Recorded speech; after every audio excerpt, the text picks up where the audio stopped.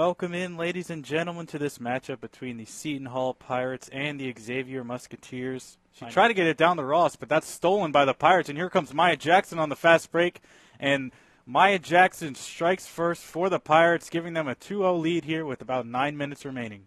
A bad pass there by Wasselson, and that's stolen by Elmore. Here come the Pirates. Park Lane gets it over to Keenan. Another three, and she gets that one to go.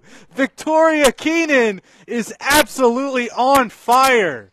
And Park Lane drives, takes it herself, and gets that one to go. And one, Lauren Park Lane. Great move there by the sophomore guard, Lauren Park Lane. And Bembry now has it. Pirates quickly down the floor. Bembry puts that one up to go, and the Pirates have hit 100 points. The Pirates leading 100-58 here with 4 minutes to go in the fourth. The Pirates could hold the basketball here for the final possession and run out the clock again. It seems like that's going to be all she wrote here. 108-65, Ryan. I mean, what a victory here for the Pirates as the time is almost expired. Hello and welcome to another episode of Pirate Rewind. I'm your host, Ryan Henry, joined alongside my analysts for the day, Jory Mickens and Connor Hester. Before we get into today's episode, guys, how has your day been thus far? It's been pretty good, Ryan. Appreciate you asking. And this matchup that we're going to talk about, this game, I mean, it was crazy, as you remember, as Connor remembers. So I'm excited to dive into it. Thank you for asking, first of all, Ryan. Nice to see both of you guys. And I've been looking forward to this all day. So this has been getting me through, and I can't wait to talk about this game. It was really exciting when it happened, and I'm really excited to talk about it with you guys today. Yeah, this game was electric and really unlike anything either of us have probably experienced covering Seton Hall sports before. And overall, I'm having a solid day, and I think this is going to be a great episode. So before we break down the individual game itself, for the viewers or for the listeners at home, kind of describe what your roles were for this game, for this broadcast.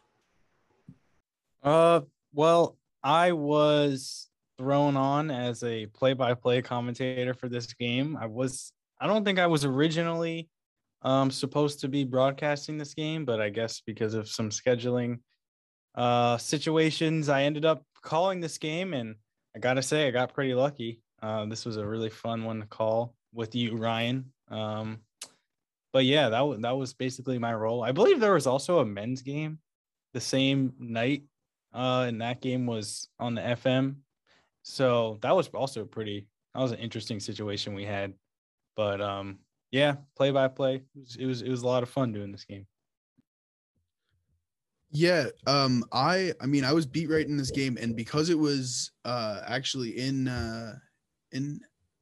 where's Xavier? In Cincinnati. I was trying to think.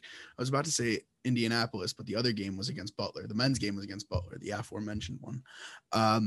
But the game was in Cincinnati, so I didn't go, obviously, and I was actually not in the station. I was just kind of hanging out at home, and I was paying attention to this online.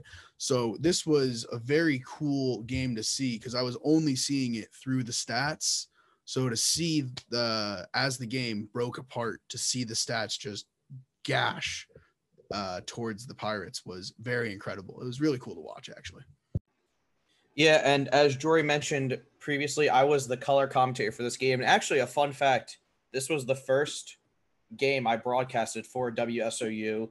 Last year being the pandemic, Big East didn't have any fall sports, so the winter time was the first opportunity for people to really get broadcasting opportunities. And me only being a freshman, you kind of have to work your way into a role, and it just so happened that my first game was this Xavier Seton Hall game.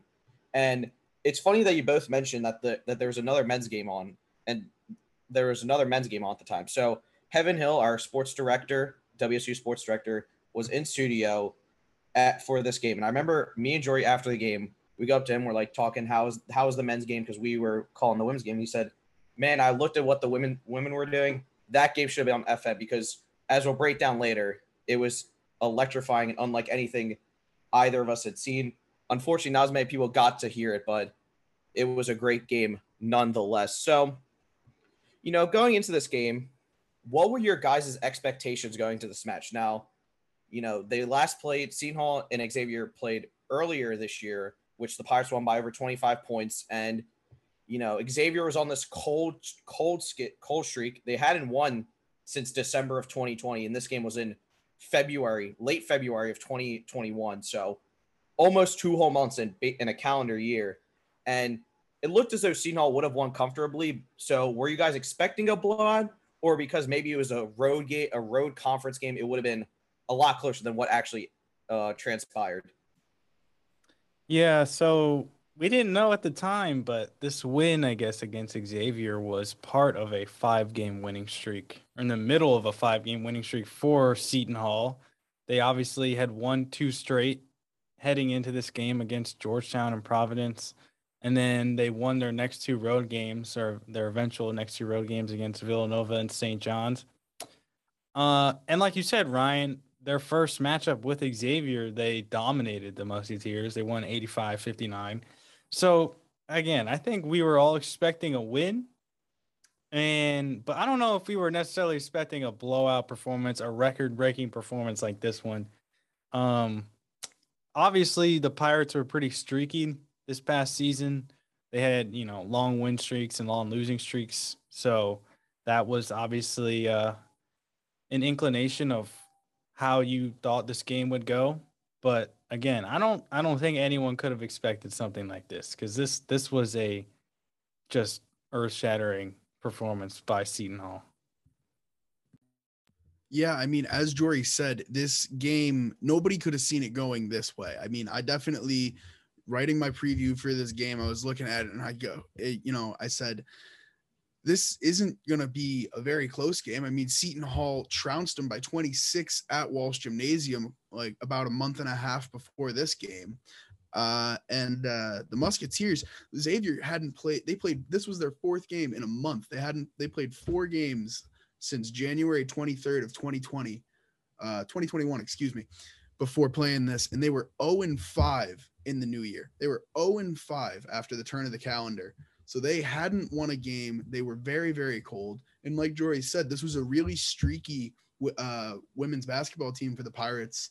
And they were right in the midst of one of the hottest stretches of the year for them, coming off of an overtime win against Georgetown, and then a big win against Providence, bringing them into this on a 2-game winning streak.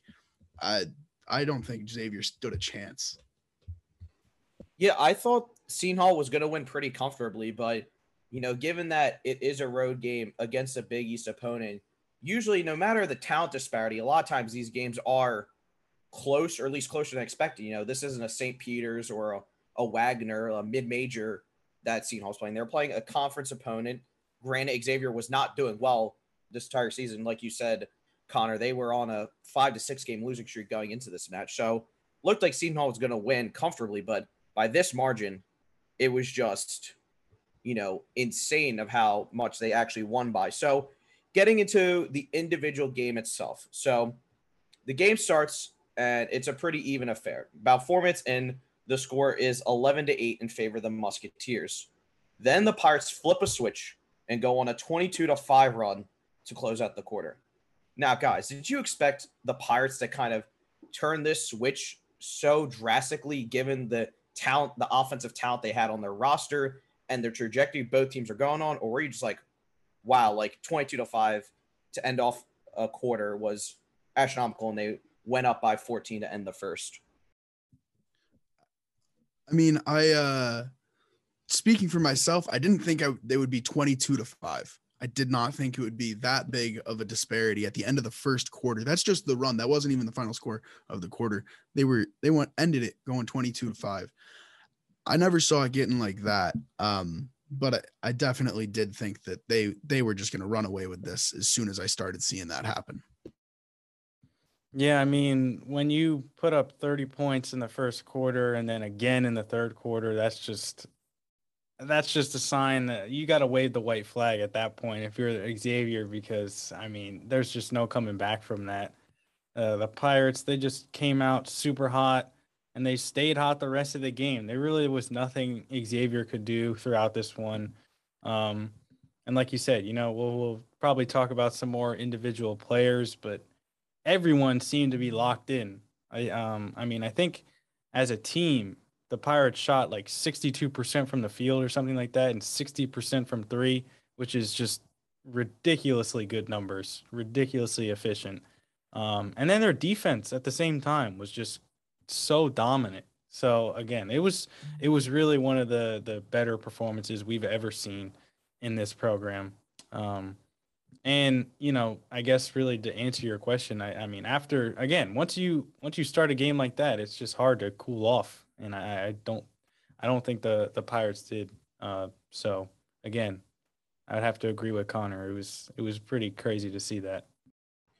Yeah, they were really clicking on all cylinders. And Jory, you mentioned their insane efficiency in this game. And it wasn't like they were just making difficult shots. It's just like, they were getting all these open looks because of their defensive play, being able to create turnovers, and they were just hitting the threes. I mean, coming out of that 4-minute mark, there was just, I think, like a stretch of 4 or 5 straight threes made by the Pirates, and that really just erupted the game. And at that point, Xavier had no chance of coming back.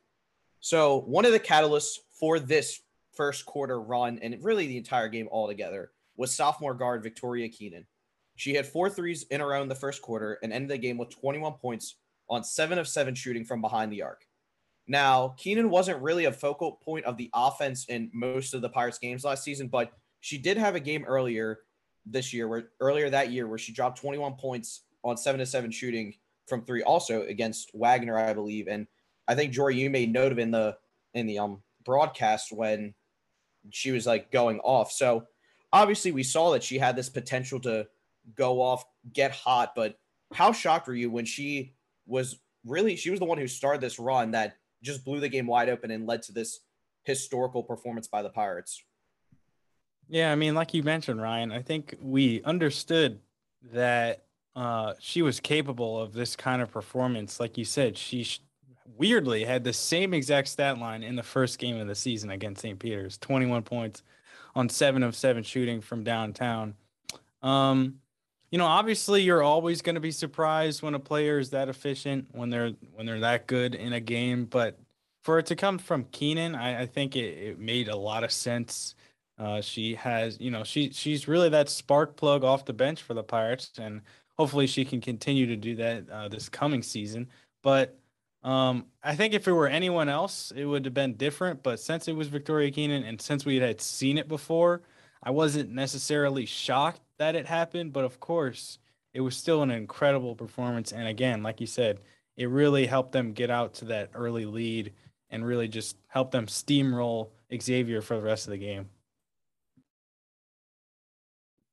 Yeah, I mean, not to echo Jory exactly, but I mean, the fact that she had shown us previously in the season in the St. Peter's game that she can be lights out from downtown. She went 7 of 8 in this game shooting. Her only miss was from 2. So if you ask me, she should have just kept shooting from 3. Put up 21 points, never made a trip to the line. But the big thing is that she wasn't the only 20-point scorer for the Pirates. We had 2 other people with over 20 points, and we'll get to those later. It's the Pirates played unbelievably well, and she was just an absolute spark plug for them off the bench. Yeah, and when I was researching, kind of breaking down this game, like kind of remembering what happened, and you're looking at the game log, and it said Victoria Keenan subbed in at around that 6-minute mark where the run happened. First play, she hits a 3, and then that essentially just blew everything open. And obviously, like you guys said, she had this potential to go off, but to see, someone who is not like the first, second, or third option on a team kind of start this whole run and end up with 21 points on almost 100% shooting perfect 7 of 7 from behind the arc was just crazy. And it was kind of, given how much offensive production this team had, you had to assume one of the, I wouldn't say outliers, but one of the lesser known contributors for this Pirates team was going to lead to that team's success. So the other catalyst for this fourth quarter run and this game in general was Andra Espinoza-Hunter. Now, her going off isn't as surprising as Victoria Keenan going off. Espinoza-Hunter won Big East Player of the Week multiple times this season, and she had a 5-game stretch where she scored 23-plus points in each contest. And so when she started going off in the end of the first quarter, did you guys think it was basically the beginning of the end for Xavier, given the fact that one of the quote-unquote big 3 of this Seton Hall women's Pirates team was now finding her groove and getting into the offensive flow?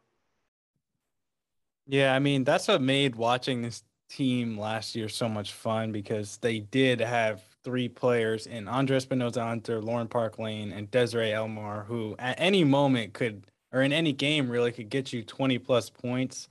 But of course, in this one, it was Espinoza-Hunter that really led the way for the Pirates with 25 points. She shot 9 of 13 from the field. So again, like you said, Ryan, I think when you have that, and then on top of that, an uncharacteristic, or maybe not uncharacteristic, but uncommon, I guess, performance from someone off the bench like Keenan, then at that point, again, it's just so hard to even compete with the Pirates because they just have so much offensive firepower at that point.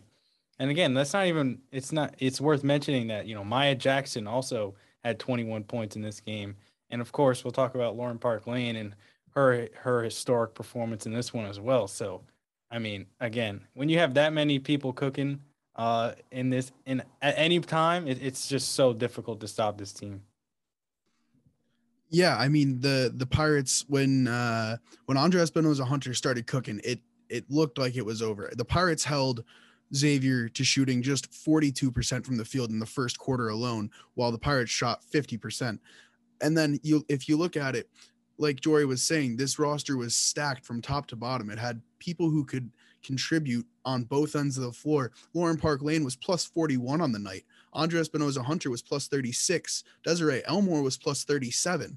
And we could talk about the great night she had on the defensive end of the floor too, because she didn't need to put up 20 points this night because we had 3 other people do it. And you want to talk about Victoria Keenan being great. She was plus 31. This team sat there and they were lights out all night. Every single aspect of what they tried to do worked for them, and Xavier had no answer. And Andre Espinoza-Hunter was a big reason they were able to get that going, putting up 25 for the Pirates in just under 30 minutes. Yeah, it's one thing seeing, a bench player or a role player in terms of the Pirates team kind of going off and starting a little run. But once you get, a star, or Andre Espinoza-Hunter was really the first option for this team once she was eligible to play. And once you get, one of your main stars cooking, it just allows the rest of the team to flow and operate. And you guys mentioned this team was deep as it was to begin with. Like, it didn't have to be theoretically, it didn't have to be Andre Espinoza-Hunter to lead this run along with Victoria Keenan. It could have been Laura Park Lane or Desiree Elmore, who were both first team All Big East members themselves. But just that ability to pop off at any time was huge for them. And then once AEH started getting rolling, the entire offense just clicked together, and the entire team in general was just on another level. And Xavier really had no match for it. So speaking of Lauren Park Lane, who I just mentioned just a few moments ago, and so she played in this match. This was her first match against Xavier this year, as she didn't play in the previous game due to an injury. And obviously her presence was going to help this team. I mean, she was a first team Big East selection, and she won Most Improved Player of the Year in the Big East. But I don't think any of us expected to have the game she had. She scored 17 points on under 50% shooting, which is very reasonable to think. But in the playmaking department, she really shined. She had 15 assists, which was a Seton Hall record, one of many the Pirates broke this game. And in the process, got her first career double-double. Now, LPL was a great playmaker the entire season. She led the team in assists at over 5 a game. So did you guys notice anything different in how she approached this floor general role? Or do you think it was just the matter of fact that the Pirates were hitting shots at such a high volume and high rate that the assist numbers were just bound to be high given the open looks they had? Yeah, I mean, I think it's partially a little bit of both. I mean, Lauren Park Lane, she's probably not the most efficient Pirate on this roster, or on last year's roster at least. But she knows how to score, and that opens up avenues to be a better playmaker. That's just basketball 101. And 15 assists is probably something we won't see again from her. I mean, if we do, that'd be incredible, but that's a ridiculously high mark. But I mean, again, it's definitely a combination of both. It definitely helps when your team shoots 62% from the field. That's going to help your assist numbers. But I mean, she's just so talented in that I guess facet of her game. It's just it's so she's just so much fun to watch, and I think if you're a Pirates fan, you got to be so excited for her. Going into her junior year, I think she could be the leader of this team next to Espinosa Hunter and Maya Jackson. I think the Pirates are going to have a special team this year, and I think again, like you said, being the most improved player last year, Ryan, that was really her coming out party this past season, and now she's a household name in the Big East, and maybe she starts to get some national recognition this coming year, which would be awesome. But this was just a breakout performance for Lauren Park Lane, and to doing it coming off a missed game, that's pretty incredible as well.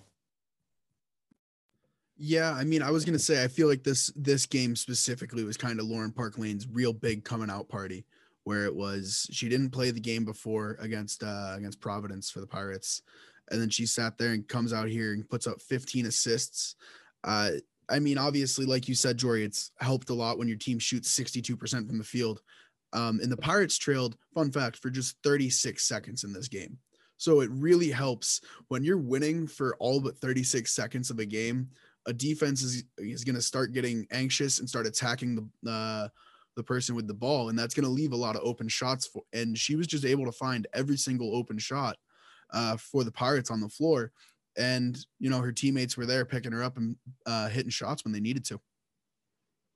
Yeah, I definitely think it's a combination of the two, because if you're hitting shots at such a high rate, like teams usually just don't make 60% of their shots. That's just unrealistic to do over really an entire season.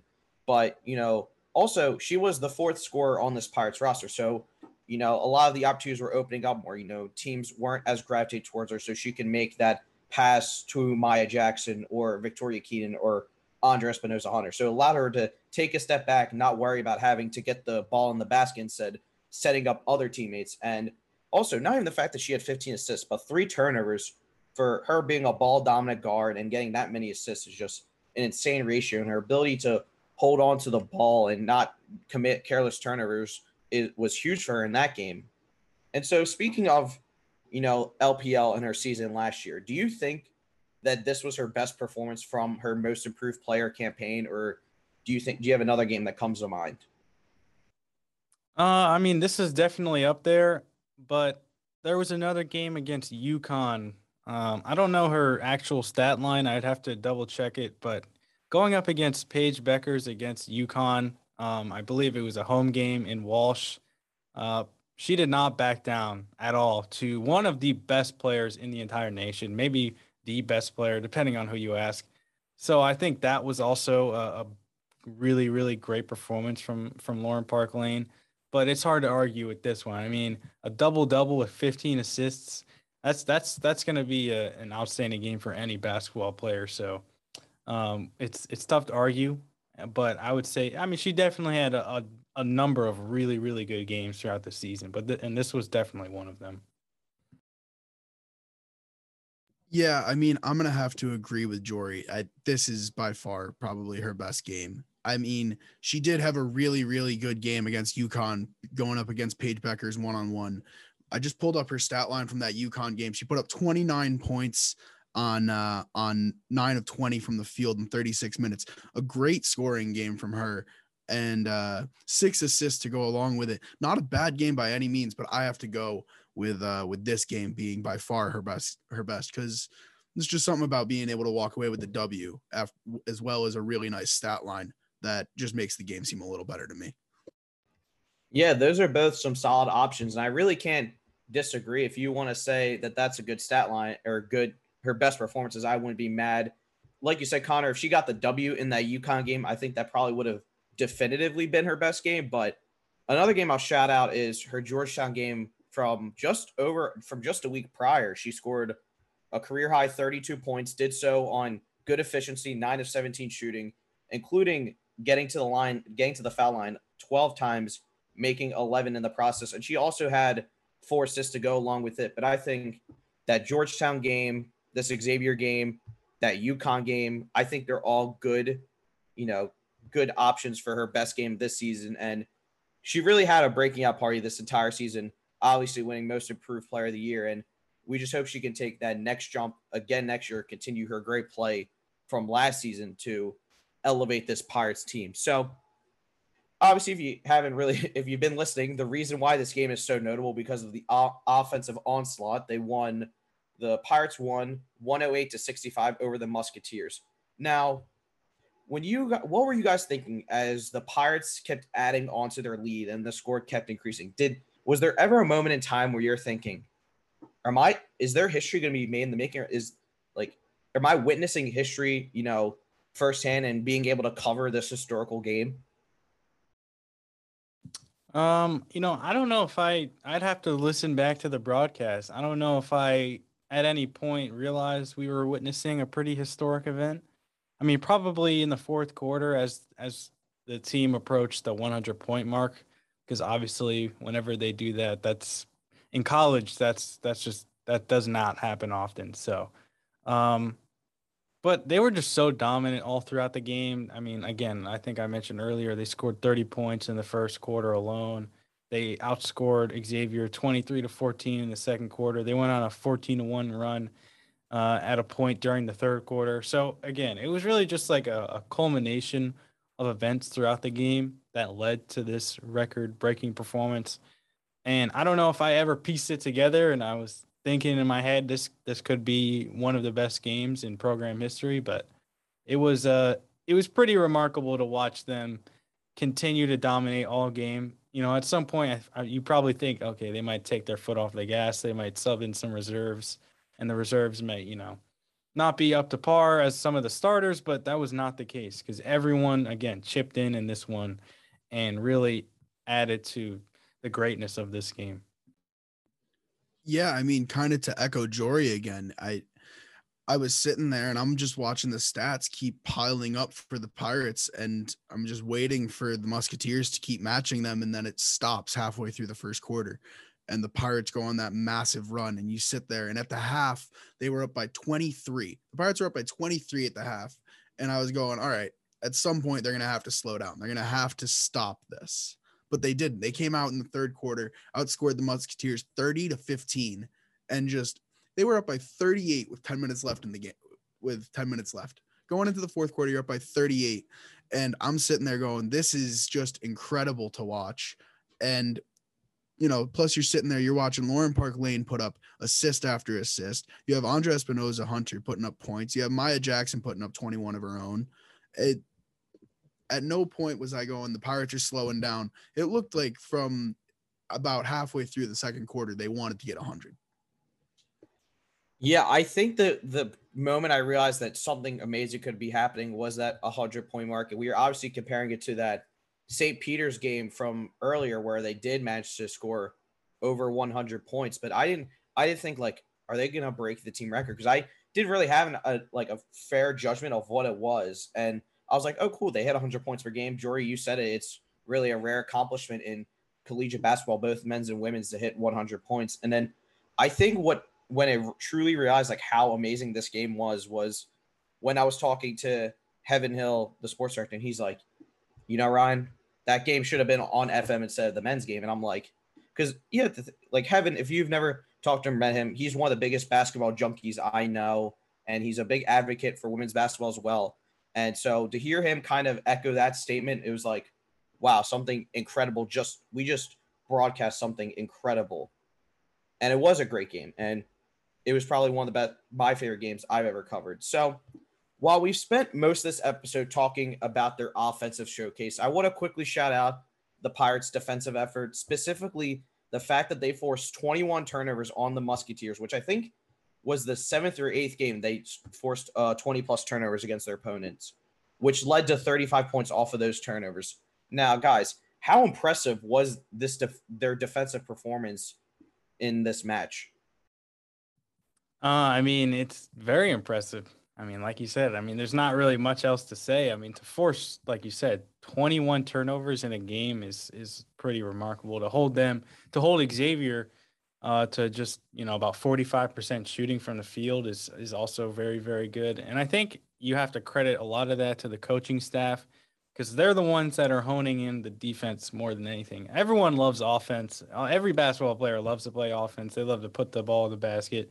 But defense is really where you make your mark. And I feel like you have to praise the coaching staff for Seton Hall, because they're the ones, again, in their ear every practice, telling them to do the work on that end, and that'll make offense all that much easier. So I think the Pirates put it all together in this one. And again, you'll probably ask this question a little bit later, but it was just such a complete game for Seton Hall. I mean, both ends of the floor, they were just locked in all game, and it was really just a dominant all around performance for the Pirates. Yeah, I mean, I have to agree. It was dominance all over from front to back of this game. The Pirates are allowed Xavier to shoot better than 50% for one quarter, and that was the fourth quarter when this game was over and done with. Other than that, they held him to 43%, 40%, 43%. They weren't allowing points, and it's like you said, Jory. Every basketball player, it's in their nature to put the ball in the bucket. However, keeping the other team out of yours is just as important. And we saw this in this game. And it was really led by Desiree Elmore, putting up 8 rebounds and 8 points. That's not a lot, but it's the fact that she was able to do that quietly and lock down the defensive side of the floor that really allowed the Pirates to cook offensively, because they didn't have to worry about what's going to happen if we don't score here, because they had solid defense on the back end. Yeah, their defensive performance was amazing. We talk about how they went on that 22-5 run to end the first quarter. And while the 22 figure is impressive in and of itself, holding Xavier to 5 points in the span of 6 minutes is just incredible. And that the Pirates' ability to force turnovers, get those easy opportunities, whether it's transition threes or layups in the paint, was huge and was part of the reason why they were able to score 108 points in the game in total. And while she didn't have the greatest offensive performance, like you said, Connor, Desiree Elmore was it on the defensive end. She got 4 steals to add to those 8 rebounds and 8 points. And those 8 rebounds were actually all on the defensive end. So that meant she was either boxing out her opponent and crashing the glass, or, forcing up a bad look and then getting the rebound for herself as well. And also, Andrea Espinoza-Hunter, to go along with her game-high 25 points, she also added 3 steals on the defensive end as well. I remember when she was transferring in, she was a huge presence as a, wing defender who could help guard the opposing team's best scorer or wing. And she obviously made that impact on the defensive end that night as well. And overall, like you said, it was just pure dominance. And now, talking about this game as a whole, who do you guys think was the MVP of this game? That's a tough question, Ryan. I mean, there's just so many names you could throw out there. Obviously, we talked about Andrea Espinoza-Hunter. We talked about Victoria Keenan. I feel like if I had to pick one, I think Lauren Park Lane, just because she was the one facilitating everything offensively, at least. And on top of that, getting her own baskets. I mean, to put up 17 and 15, that's just unheard of. And again, it's just to bring everyone together. She was the one that was really getting the easy shots for her teammates. She's the reason why everyone else was so efficient. She's the reason why the team as a whole was so efficient. So you could say, again, Elmore, who was, again, a great presence defensively, or Espinoza-Hunter or Victoria Keenan, who were lights out from 3, as well as Maya Jackson. But I feel like Lauren Park Lane was the one that really, I guess, brought everyone together and helped the Pirates dominate the Musketeers in this one. I mean, good pick, fair pick. Lauren Park Lane was definitely massive for the Pirates in this game. And I mean, it's going to be hard to be wrong in this game. There were so many people for the Pirates from top to bottom that were good, but I have to go with Desiree Elmore. I have to. The fact that she was able to secure the defensive end for the Pirates and allow everybody else to cook on the offensive end, as well as adding 8 points of her own. She had 8 rebounds. She led the team in steals with 4. Andrea Espinoza-Hunter added 3 of her own. But Desiree Elmore sat there and locked down the defensive side, as well as being plus 37 in 27 minutes on the floor. She was second on the team in plus minus. And it was clear while watching that game that Desiree Elmore touched the floor and things absolutely ground to a halt for Xavier, and the Pirates were able to keep cooking. Yeah, I mean, those are both great choices. Lauren Park Lane and her playmaking ability really opened up the offense. And Desiree Elmore basically just replicated what she did the entire season, locking down the defensive end, being that interior force, allowing nothing to get by her. But I'm going to go with Victoria Keenan because if you look at what Andrea Espinosa-Hunter did, what Lauren Park Lane did to a certain extent, and what Desiree Elmore did, this is kind of like what we expected from night in, from night out. Maybe not the 15 assists from Lauren Park Lane, but Victoria Keenan, when she came in, she kind of started this run and allowed the Pirates offense to explode. We rarely saw her do this in any other contest. She did it one other time against St. Peter's, but for her to come out, hit 4 threes in the first quarter, end the night going 7 of 7 from behind the arc, I think it was really her game because of just how impactful her performance was and how kind of rare it is compared to what else she did this entire season. And now, guys, do you think that this was the best game we saw from the Pirates in general this entire year? Yeah, I mean, I think we talked. I kind of prefaced this a little bit earlier. It's hard to argue that the Pirates played a more complete game than this one. Again, we talked about the St. Peter's game with Victoria Keenan kind of posting the same stat line, but again, this was just an even more record-breaking performance, and it was also a pretty critical win, considering it was near the end of their season. It was against the Big East opponent. So I think it was just undoubtedly just all around a very important win for the Pirates last year, on top of the fact that it was just literally one of the best performances we've ever seen from a team in this program's history. So it's hard to argue that there was a better game that the Pirates played last year. Yeah, I mean, I would have to agree. This is probably by far the best game they played. I mean, it's the most points they scored, and you can argue that St. Peter's game, the first game of the year, was arguably just as good, where they won 107-60. But I mean, you did this against arguably better competition and a Big East opponent in Xavier. My only other option for best game of the year would be that St. John's game to close out the year where they won it 59-43. Always nice to go into Carnesecca and have a Pirates win. But I do have to agree. This one is just massive. It continues the hot streak that they were on, starting with the overtime win against Georgetown, excuse me. And then, they have the Providence game. You win this, and then they go on the road to beat Villanova before they go beat St. John's. It absolutely massive. Kept the momentum going. And if I'm not mistaken, this 5-game win streak bumped them up like 2 spots in the Big East standings before the tournament. Yeah, Connor, that game was huge for their Big East final season push, which got them to the third seed. And I think I have to agree with you guys. I think this was overall their most complete performance. They were dominant offensively, dominant defensively. I think there's a couple other games you can make the case for. That St. John's game to end of the year was absolutely huge. Them winning against Villanova was also a critical game. And the St. Peter's game, it was a very similar game, but like you said, Xavier is a better team. They play in the Big East. They're playing a big conference, and so I think this was overall their most complete game of the year. So talking about this Pirates team following this game, what was the impact, what was the impact this game had on the rest of the Pirates season? Obviously, we mentioned that they capped off the year with a 5-game win streak. So how huge was it for them to lock down this game and allow themselves to go on this little run? Yeah, so Seton Hall, they were 11-6, I believe, heading into this game.